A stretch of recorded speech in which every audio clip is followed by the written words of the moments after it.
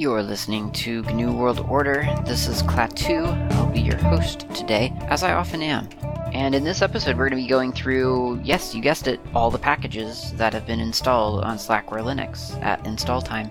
That's everything. It might not be on your system if you're not running Slackware, but you can probably find the stuff that we're talking about in your software repository if you're running Linux. And if you're not running Linux, listen in anyway, because this is really interesting stuff. These are all the little applications on a Linux system that we don't tend to think about. They're those things that we don't use directly all the time, and so we just kind of forget that they're there, or we never have taken notice of them in the first place. Okay, so we're about halfway through, maybe even, I dare say 2/3 of the way through, of this one package called linuxdoc-tools. And we have talked a little bit about DocBook, we've talked about AsciiDoc, we've talked about a couple of different documentation system, or rather markup languages like DocBook and SGML. We've talked a little bit about linuxdoc itself, the command that converts to the DTD, which we also spoke about in the previous episode, that is specific to this linuxdoc system. So we're getting kind of a good picture of what this package is all about, and it's all about taking this highly precise markup language, SGML, of which I believe we established DocBook was more or less a subset of, and converting it into a format that is useful for humans and that is meaningful. And the next command in the alphabetical list here is something called ONSGMLS. That's on SGMLS, I guess could be how you say it. There's no man page for this, but the -H option serves to give us a little bit of insight into how to use it. ONSGMLS parses and validates an SGML document whose document entity is specified by the system identifiers SYSID, and it prints on the standard output a simple text representation of its element structure information set. So, believe it or not, that was a string of English words that form a complete sentence. I know that's a lot to digest, and in a way, I don't really want to talk too much about that, because this is all kind of the same thing, right? It's introspecting into XML, it's breaking down the structure of a document, it's converting it to something else, and so on. By now, I don't think that's the most interesting thing revealed about this package. I think what we're really looking at here is this on SGMLS command kind of gives us some insight into one of the main features of SGML and of DocBook and of markup in general, and even Markdown to some degree, to a lesser degree. Like Markdown, as I've said before, it's got this great feature of being of allowing you to have almost you're hiding in plain sight your markup. You know, you have this document that looks just like a normal text document, like you'd see anywhere, and it just so happens that the way it's structured, predictably and reliably, means that it can be parsed very easily later, and there is some context now given to what is being parsed. For instance, if something is surrounded by, well, let's use AsciiDoc as our markdown-like example, just because that's kind of thematically appropriate here. If something is surrounded by underscores, then we know that it's italic. If something is surrounded by an asterisk on either side, then we know that it's bold. And if something is preceded by 4 dashes, then we know that it's a code block, and so on. That's context about something that otherwise is just a jumble of letters and words and things like that. So one of the features of XML, and I guess SGML specifically, is that there is context baked into the markup. Things are explicitly identified, even when sometimes they don't apparently need identification. For instance, I've been working on this project recently that has a lot to do with Lego bricks. Now, you and I know that Lego, L-E-G-O, that's a trademark. There's no real reason for that to be important, that Lego is a trademark. But nevertheless, DocBook provides a tag that is trademark, the word trademark in angle brackets, that you can surround a word and identify that word as a trademark. Now, the side benefit of that is that you get the cute little TM at the end of the word. That's the benefit of using the trademark tag or that's the obvious benefit. When you render it, you get the little TM tag, or the little TM sign after the word. But what if, for whatever reason, you thought, well, it'd be really neat to make all trademarks in this document render in red? Well, then you can do that, because all the trademarks in that document have been marked up. Or what if you said, I need to narrow into all trademark words in this document and change them, because we're no longer using Lego, we're now using the example knockoff brick. Well, you can do that because they're all tagged, and so on. So you've got leverage, right? But you can go a step beyond, because what if every time there's a trademarked Lego word, you wanted to, link to a list of brick types online? Well, you could do that. What if a mobile device came out, or maybe there's an app on a mobile device that lists all that serves as just as a database, a visual database of all Lego bricks that have been cataloged? What if we could hook into a trademark element in our document such that when we click on that in some interface, then it goes to that app and references a specific brick? Whatever, I'm kind of making things up as I go. And more, maybe even a more realistic and sort of current one would be, well, what if we have a phone number in our document, and we want to make sure that when people click that phone number, their phone app opens with that number typed into the thing, and all they have to do is click call to contact that phone number. Without the explicit context of what this string of numbers actually is, or what this string of letters actually represents, there's no way to programmatically treat that any different than any other thing. And that's a significant advantage, I think. And it's something that Markdown typically does lack. That would be, I admit, it's kind of an edge case, like the need to, on an everyday basis, look at every single type of word that's being typed in a document, that doesn't tend to come up all that often. You can get by for weeks and never care about whether that string of numbers is a phone number, or whether it's a date, or whether it's just a string of numbers, software versioning, or a RFC number. Who cares?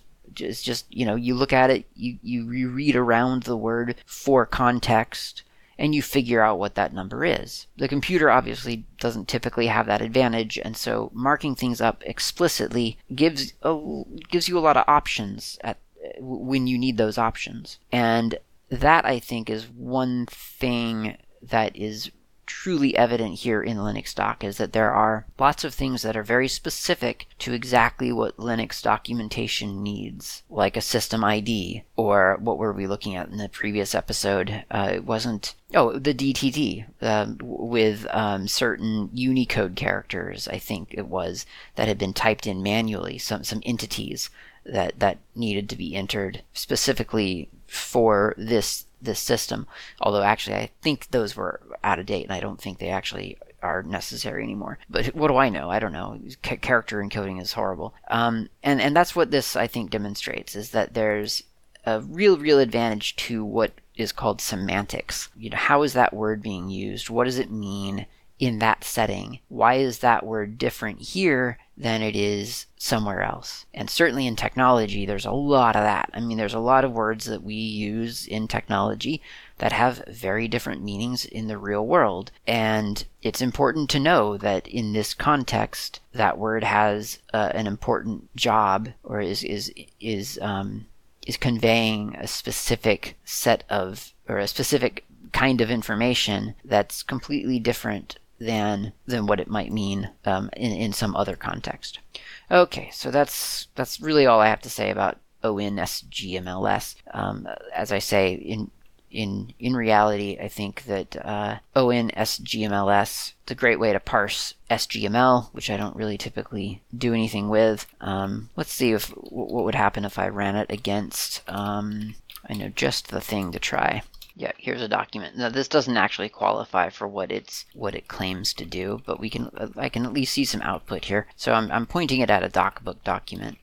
And yeah, sure enough, I'm getting a list of the elements contained within this document. And that's pretty much what it's saying, that it's going to show me a simple text representation of its element structure information set. Oh, right, and that's actually why I got on that whole tangent about the semantics and the context, and that is that SGML, unlike, for instance, DocBook or HTML or other things, SGML, well, and XML in general, really, but SGML, one of the big deals about it was and is that you can just create your own elements. There's no, it's not a predefined set. Now, HTML, for instance, very much is. Like, you can't just make up your own tags in HTML and have web browsers understand what you want to have happen to those tags. You can't make up your own tags in DocBook.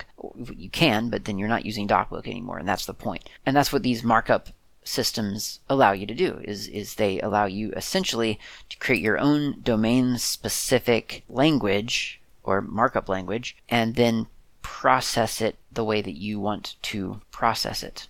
Okay, and ONSGMLS validates that for you. Okay, next up is OpenJade, which is a command to apply a DSSSL style sheet to an SGML or XML document.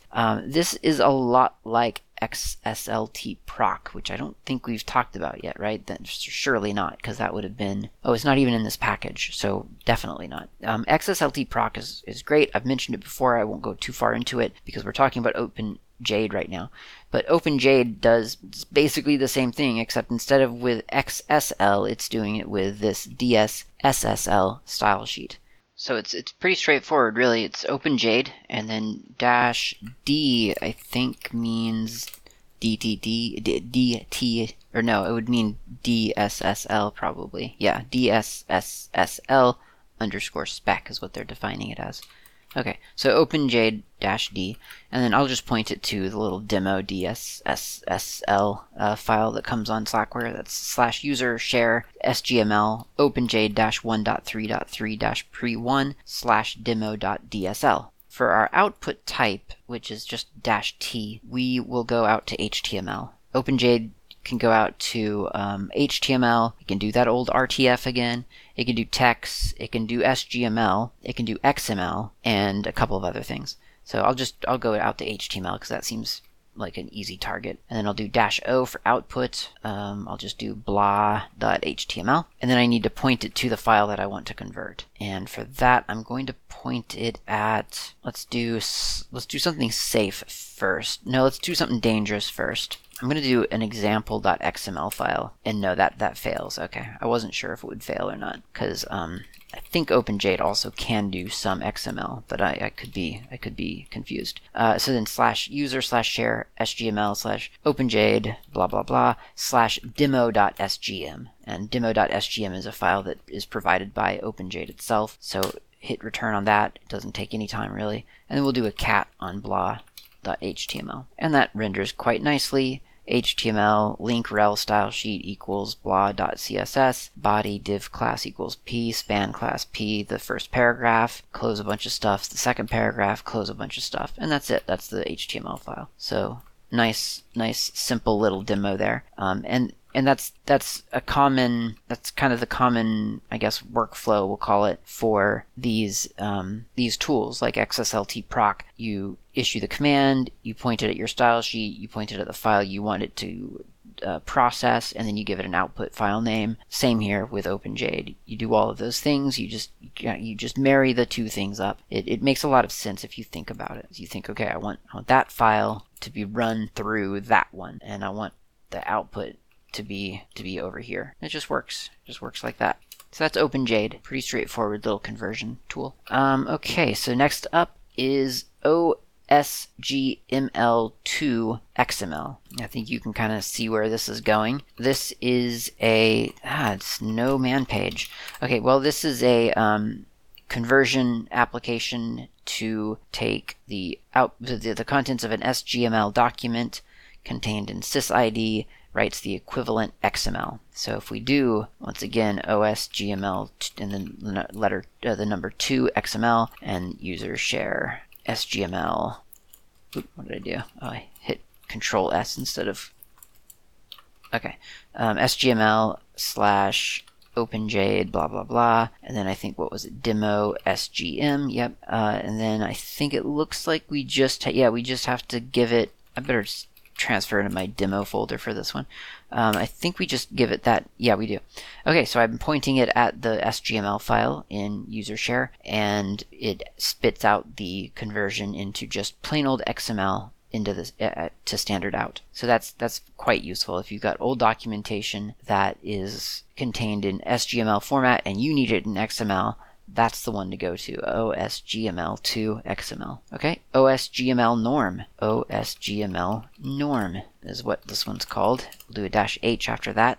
And it says that it prints to standard output a normalized document instance for the SGML document contained in the concatenation of the entities with system identifier sysID. That's a horribly written sentence. Don't really know what this does, so we're going to just point it again at that sample document in user share. Oh, I've lost it. I've lost that document somehow. Oh, there we go. OSGML norm. There we go. And that just output it to XML, but without the opening or closing XML tags. So I'll believe them that is how you get a normalized SGML format. Next up is a very mysterious one called OSPAM. OSPAM. No idea what that refers to, honestly. And if I do a file backtick which OSPAM, close backtick, it tells me that it's an executable. It's an actual executable file in user bin. But if I do OSPAM-H, it just kind of hangs. If I do an strace OSPAM-H, it hangs at a read statement. So don't really know exactly sort of like what you're supposed to do with that, really. But I see a bunch of stuff in the strace output that it's reading is looking at at a catalog in DSSL style sheets -1.79. So I feel like it's trying to, it's referring to some backbone technologies there. So I feel like it's probably yet another conversion application. So let's just try to point it at that demo file yet again. OSPAM user share SGML OpenJade demo.sgm, and sure enough, it outputs the same thing as OSGML norm. Yeah, puts out the same thing, except instead of all capital letters, which is what OSGML norm did, this does the same thing with lowercase letters in the tags. So that's a strange little, I don't know if that's actually significant or if it's doing something else that I'm not realizing, and it just happens to also be outputting, I have no idea. Okay, the next two are OSPcat and OSPint. They're both, they're both sort of validation applications. They print either the concatenation of catalog elements or entities, depending on which one you use, in a catalog file or a system identifier namespace, not namespace, but within a system identifier, sysID. And that's useful probably if you need to validate catalog files, I guess, which I've never done before, so I don't really know the significance of those at all. Next one after those is RTF to RTF. Seems odd. RTF to RTF. Yeah, apparently it's programmed to post-process raw RTF generated by a mapping file. This manual page documents briefly the RTF to RTF commands. This manual page was written for the GNU Linux project. Cool. Okay, so RTF to RTF is a program to post-process raw RTF. It's used by other programs in sgmltool, and usually normal users do not need to use this program directly. Well, say no more. If I don't have to use RTF directly or at all, really the better. This apparently is quoted from the README in the source tree of this application. Quote, "I'm not proud of this code. It's a hack foisted upon a hack, nested within another hack or two. It sort of works well enough for my purposes, generating winhelp.rtf files for my documents, but it could definitely use a redesign/rewrite." I'll skip over some stuff, and then it says, "I shamelessly blame the RTF format for most of the hackery here. RTF is not a language like LaTeX or ROF, it's just a file format, so we can't rely on RTF to do even simple things like insert a paragraph break here only if the previous token was not also a paragraph break, and so on. It goes on and on like that. It's quite an interesting read. If you didn't believe me 2 episodes ago when I told you never to use RTF, by all means, look at the man page of an application called RTF2RTF and witness why other people have said the same thing. And for the record, I've never seen that before. It's just a healthy dose of confirmation bias granted to me by this odd collection of text processors. Time for coffee, I think. When we get back, we're going to eventually get to the one that I've been waiting for, xml2. That's xmlto. Eventually we'll get there. But first, coffee.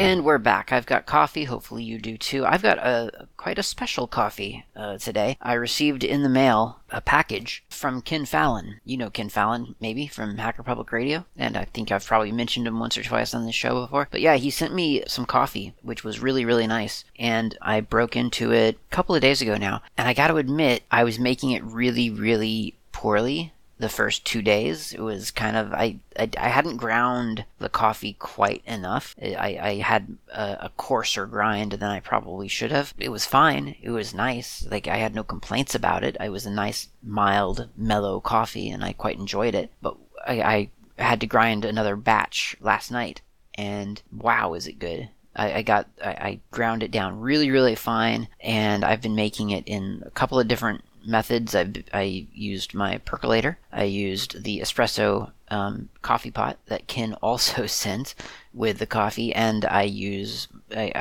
my the plunger, as we call it here in New Zealand, which you will know maybe possibly as a press where you're from, wherever you may be from. And yeah, it's just good. It's a good coffee. I'm having a Simon something. I don't have the package in front of me, and I've already forgotten the name. And he sent me like 4 different blends or roasts from where he lives, which I guess is Amsterdam, apparently, or that's where he was visiting or something like that. I mean, I know he's in the Netherlands. I just not really sure if he lives in Amsterdam or somewhere near Amsterdam. Either way, it was quite a surprise, and I have been enjoying it quite a lot. Highly recommended. Okay, next up is sgml2 xml-isoint. I think getting the idea, osgml2, what is it, xml-isoint. That doesn't seem to be auto-completing for me. What am I doing wrong? Oh, just sgml. Yeah, sgml. And I'll point it at a book file here. And, oh, it doesn't know that because I've got a bunch of XML namespaces in there. Let me find something a little bit simpler to point it at. Yep, there we go. So it's translated the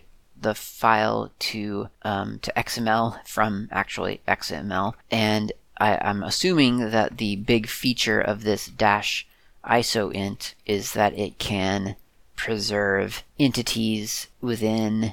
Yeah, it parses and validates SGML document contained in sysid and writes out the equivalent XML document. No, it doesn't actually explain exactly what the -isoint adds. That's interesting. I would have expected some special explanation of that, but it doesn't have that. But there does look like there's a -b flag or a -- encoding where you can tell it what encoding to use. I'm just not sure why. I guess the isoint must be pointing to the ISO entities. I'm assuming. I can only assume. All right, next up is sgmldiff. It finds differences in the markup of 2 SGML files. That's gotta be useful. I'm gonna look at example.xml, and I'm going to type Emacs correctly this time. I'm going to open it up, and I'm going to change. Let's see, what can I change? How about link to xref link? There, I've changed a particularly nasty tag. Oh, and actually here's a sim para, and I'm going to change that to just para. There we go. And I'm going to write it out as example2.xml. And then we'll do an sgmldiff of example.xml. and example2.xml and see what it finds. Yep, sure enough, it finds the difference between ulink, URL, and link. It finds the difference between sympara and para. It shows the line number and the difference and everything, so it's really nice. That is exactly what one would want. That's fantastic. sgmldiff, that's really, really nice. What that does, if you don't use XML a lot, sort of does what you might have to use XML starlet for instance. Or I guess you could you do it with, no, I don't think you got it. Yeah, I think it would have to be XML starlet. That's the only way I know to do it. I mean, I guess you could do it with like awk or something, maybe. But yeah, so it's essentially a very easy way to look at just the markup part. You're ignoring all the text. You're just looking at the tags, and that's pretty nice. Because those tags, I mean, that's what I've said about DocBook and XML in general. I mean, those tags are not trivial things. You know, they can be difficult to ignore when you're looking through something. That can be very difficult. There's a little application called sgmlpre, which is quite poorly documented apparently. The see also is, for a complete description, see the header in the source archive. Because it's just like, yeah, look at the comments in the code for documentation. But the Debian project, darn it, they documented this as best as anyone can expect, I think. And once again, they sort of begin a quote, and they list what this application claims to do itself. It says it filters SGML according to conditionalizing markup. Argument value pairs from the command line are matched against the attributes of angle bracket hash if closed angle bracket and angle bracket hash unless close angle bracket tags. Spans between if tags are passed through unaltered if there is no attribute mismatch. Spans between unless are passed if there is at least one attribute mismatch. So this is literally a way to parse SGML based on conditions. I've never done that before. I don't even know if it's legal. This might be illegal. I don't know. But I don't know. I mean, it seems legal. It says this lexer requires flex. That sounds awfully official to me. But yeah, I've never done that before. Never had the need to do anything like that. That's very advanced, fancy stuff, and I am much simpler than that. I do not need my XML to contain conditional statements. But I can kind of imagine why one would need them to have conditionals in them. I can definitely see the use case for that, especially when you're programming for cross compiling something. I can absolutely see why you might need to have some conditionals in there. It seems kind of cool, but not for me. SGML SASP translates standard input using the specification in some replacement file and writes the result to standard output. The standard input must be in the format output SGMLS.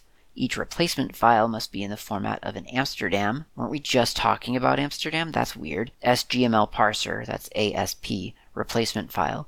This format is described in the ASP documentation. Duplicate replacements are silently ignored. The -in option disables uppercase substitution, folding for names in replacement files, and so on. So, I have no idea what it's talking about here. No clue. It says to also see SGMLS, but I don't have a man page for just SGMLS, so I don't know what that's referring to. And I don't know what a replacement file would be. I'm not really sure what they're referring to there. I don't know what a replacement file is. So this one is a little bit of a stumper for me. I'm not too sure what you're supposed to do with that. If you've got experience with that, feel free to let me know how you use it. But certainly that's not something that I've ever used, and I don't believe I'm going to ever use it. It sounds like something that's it's probably not within my workflow by any means. A lot of this SGML stuff honestly qualifies for that. It's just not It's not stuff that I really use all that often. All right, let's look at SGML SPL, which is a simple post processor for SGML. Apparently it's a sample application to convert SGML documents to other formats. So this is yet another conversion application, and the idea is that you would do SGML, SPL, some specification file containing Perl, and the input that it's accepting is something that you would send to it, like an SGML document that you might concatenate to it, and then you can output it to, for instance, LaTeX. So in a weird way, it's a front end, it seems, or well, I guess it's not a front end. It is. It's exactly what it says it is. It's a sample application to demonstrate to you how you might write such an application, and that's definitely not something that I'm interested in. We're going to get into something a lot more interesting than that once we talk about XML2 and XSLT eventually. Okay, so SGML which is an application that identifies for you your sgml.conf configuration file. At least that's all I can tell that it is. There's no documentation for it. There's no help option for it as far as I can tell. It simply does, it spits out /etc/sgml/sgml.conf. So I'm assuming that you're probably not really meant to use it yourself. You're supposed to use it probably in a script. It's probably just a really simple way to find the configuration file that you need to know, whether it's present or where it's located or whatever. And it seems to work as designed. Okay, now this one's a little bit more exciting, I think. Oh wait, did I skip one? Hold on, let me just make sure I didn't skip one. What would that be? SGML2 ISO, SGML which. Okay, yes, I didn't. So UTF-8 trans. This is a really, really cool one. Provided that you have all the components that you need and that you have a need for it. But anyway, what this does is it translates UTF-8 to any a UTF-8 character. It can translate that character into some other representation. All you need is a character map, and character maps aren't super hard to. It's not exactly rocket science. Like it's actually pretty simple.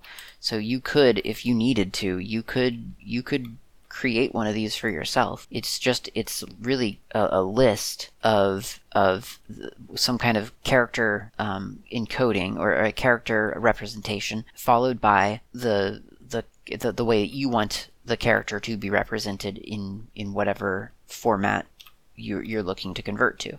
So for instance, let's say we're writing something in ROF, and we realize that we want to have an inye in our documentation, or that we have an inye in our documentation, but we're outputting to ROF, so we want to make sure that there's the correct translation.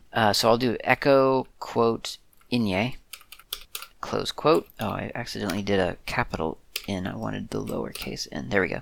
And then pipe that to UTF-8 trans, and then we need to point it to a character map, which some of these do come with the linuxdoc-tools, so that's one I'll use. /user/share/docbook2x/carmaps/rof.carmap. Hit return, and it gives me a forward, or rather a backslash, parentheses, tilde, n. And that, I'm assuming on pure faith here, that's the representation of an inye character in ROF. So that's really useful, and I'm telling you, things really ramp up here at the end. So now we're at XML2 PO, and we mentioned, I think, we talked a little bit about PO a couple of episodes back, where we were looking at some translation tools or something, and PO is I forget what it stands for, if I ever even knew, but it is a file used for translation in applications. So if you've got an application, you've got a nice little GUI, you got a button that says, cancel. You realize, well, not everyone's going to know what cancel means. So it's easy enough for you during compilation or something to detect the system language and then swap out that one string so that it says something else in some other language. But there are a lot of languages out there, and obviously one of the strengths of open source is that everyone can chip in. So you could have potentially 3,000 different people translating your application, and obviously that's not sustainable if you're going to try to do that in your own little make file or a sed script or something. So the PO files are a way to format your translatable strings in a predictable way that then you can integrate it into your build process, such that when someone builds a certain language, your compiler can just pull out those strings from this translation file and put it where they need to go. This XML2PO translates a freeform XML document and outputs get text compatible POT files. So I just ran it against but actually, you know what, I ran it against a whole book file, but I guess really it might be better for me to to run it against just my little example.xml file. About the same really, but it detects the tags and it extracts those the strings between those tags and lays it out in a predictable way with line numbers and the boilerplate header and all the stuff that you would need in a POT file, or a PO file rather. So very, very useful, again, for real life stuff, stuff that you actually need to do, possibly, as a programmer who's trying to program for stuff around the world. All right, so you remember the SGML conditional application.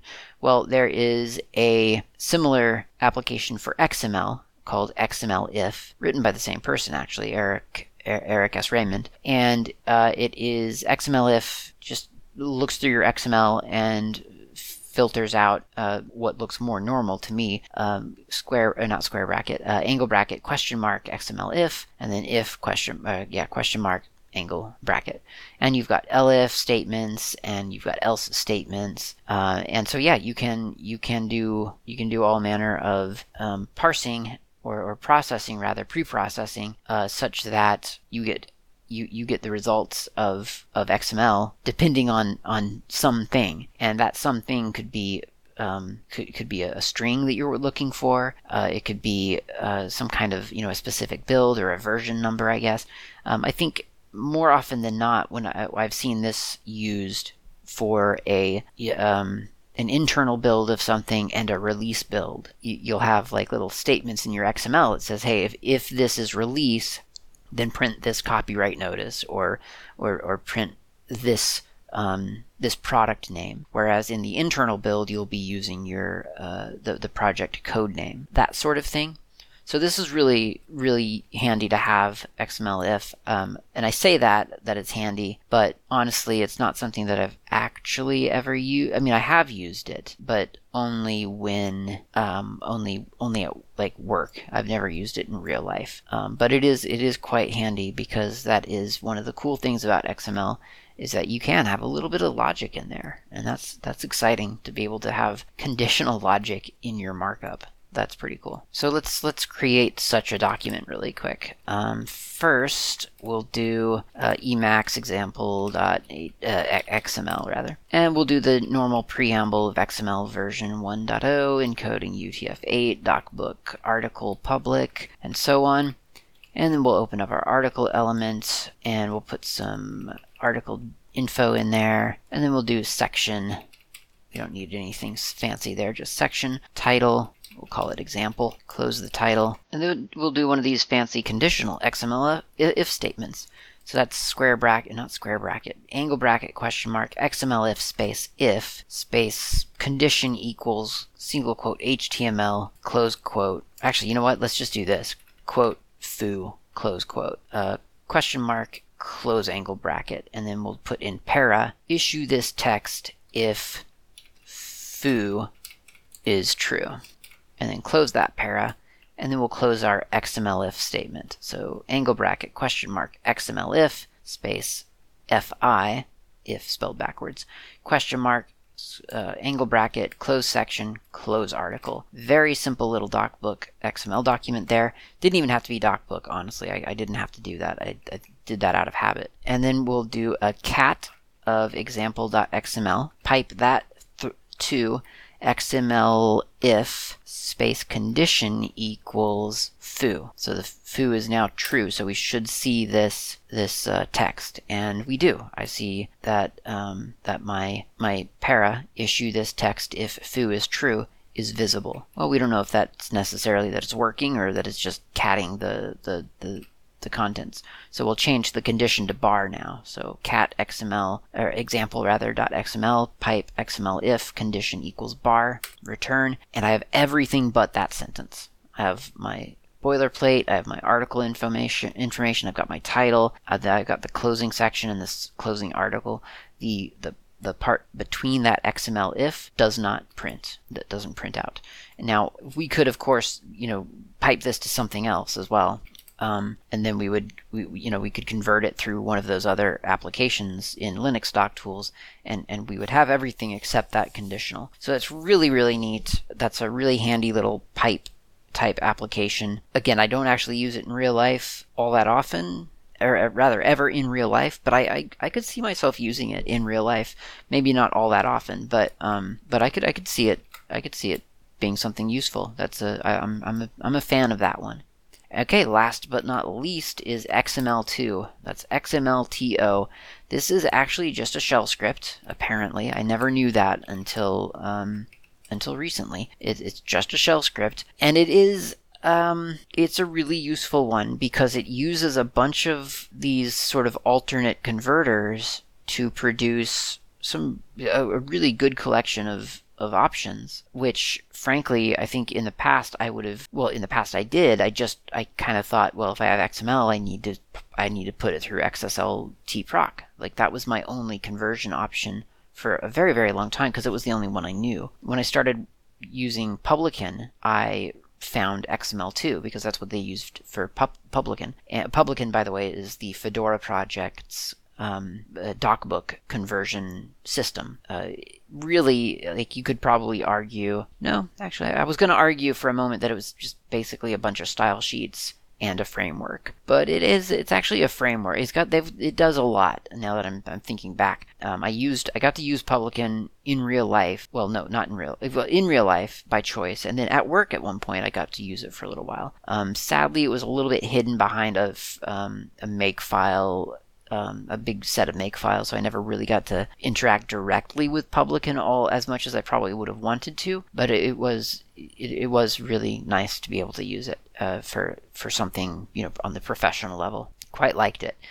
I'm not using it now because it kind of is overkill for what I do, and I just kind of scaled it back and just went to raw DocBook, which has been serving me a little bit better. But XML2 is a really nice, quick, let's call it low overhead alternative to xsltproc. And the way that it works is that you give it, you type in xml2, that's the name of the command, and then you provide this. I mean, there are options which I can get into in a moment, but basically you give it the format that you want to have output for you, and then you give it the XML file that you want it to convert for you. So xml2 space txt space example.xml, for example, gives me a file called example.txt, and sure enough, there's my example XML file as plain text, not as XML. And the beauty there is that it's just such a simple little command. I mean, it really is. XML2. Let's do something crazy like let's do. All right, talk me into it. Example.xml as an EPUB. Now, you know that. I mean, EPUBs are relatively, they're trivial to make, relative to something like a proprietary ebook format that you can't make. But there's a lot going on in an EPUB. It's not necessarily the easiest thing to generate, because there's XML table of contents, there's HTML actual content. It's all in a zip file, and there needs to be a special uncompressed header in front of that zip file, and so on. I used to make EPUBs by hand, so that's kind of how I know all of that stuff off the top of my head. Now xml2.epub does it for me.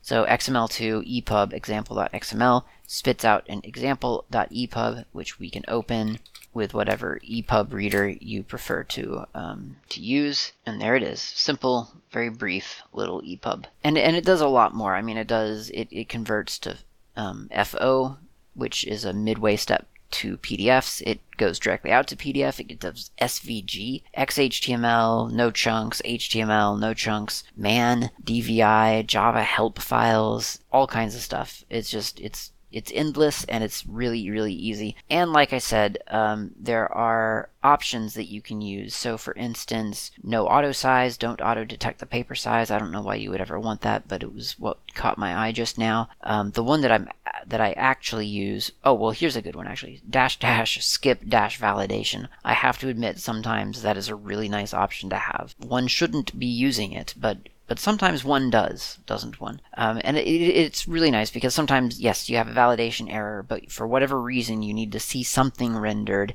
Maybe it's to help you find the validation error, who knows, but skip validation, very nice option. But the one that I actually use more often than not is -- string param, and then you give it a parameter name equals some parameter value. What that does for you is if you are creating if you're converting from XML and you need to set some property for styling, then the XSL style sheets have string parameters, or they have parameters anyway, and I don't know why it is actually called string param. I think in XSLT proc, I think it's just, well, maybe it is string param. Maybe that's what they're called. Either way, they're parameters that you can define. So it might be, I don't know, chapter.heading equals 1 or equals 0. I don't think that's a real one, but it's something like that.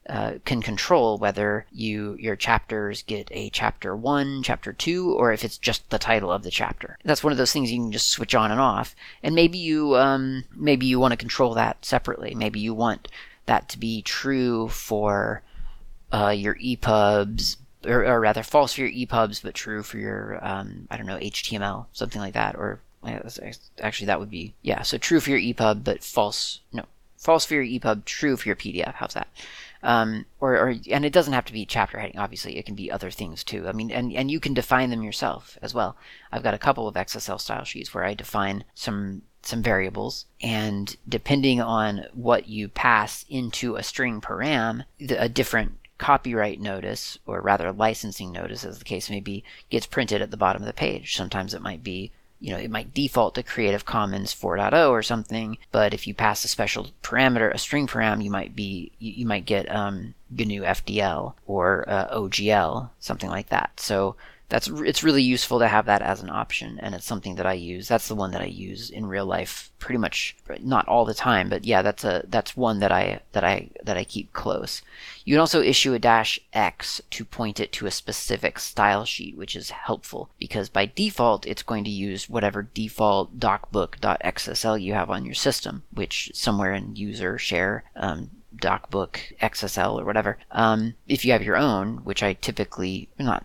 Yeah, no, I'm going to say typically. I typically do have my own XSL, and I keep that locally in my project directory because that's, I commit it. I track it with Git and commit it to my Git repository with all the rest of the sources. So I can have the XSL, I can point to it with -x, point to it, my own custom XSL, and have it process that differently than it would with its default docbook XSL. So xml2 is really, really nice. If you decide to delve into the exciting world of XML, and you decide then, well, no, I guess if you decide to delve into the exciting world of XML, consider xml2, and that is xmlto. Remember, it's not XML, the number 2. That's probably referring to libxml2 if you're looking for the number. xmlto, is a great conversion script. Just if you don't want to have to think too much about how things are getting from one format to another, just use xml2. Trust me, it'll make your life very, very easy. I've used it very frequently. I quite like it. The reason I don't default to it, I think, is because I have there's a high degree of familiarity with XSLT proc for me, and the options, I have a lot of those options kind of embedded either in my brain or in a makefile, and so it just doesn't seem worth like switching to XML2. Like, there's not really a reason to do that. However, if I'm doing something sort of off the cuff and all I need is a quick render of something, and I don't care about the style, xml2 is definitely my go-to. I guess what I'm saying is it's my quick fix command, and it is nice too, because XSLT proc, understand, all it does is apply the XSL to an XML document. That's its only function.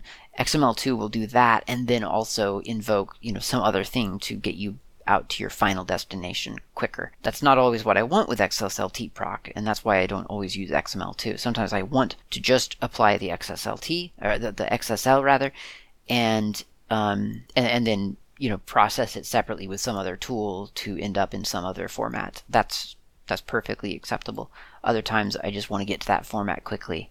XML2 is the way to to that format. So keep that in mind. Use xmlto if you have a need for it. That's it. That's linuxdoc-tools. We're done. We're done with that package, and that's great. It's a good package. It's really fun documentation stuff, but I think it's fine to be finished with it. I think we're in a good place now that we're done. We can continue with whatever's next. What is next anyway? Well, I guess we'll find out next week. Talk to you then.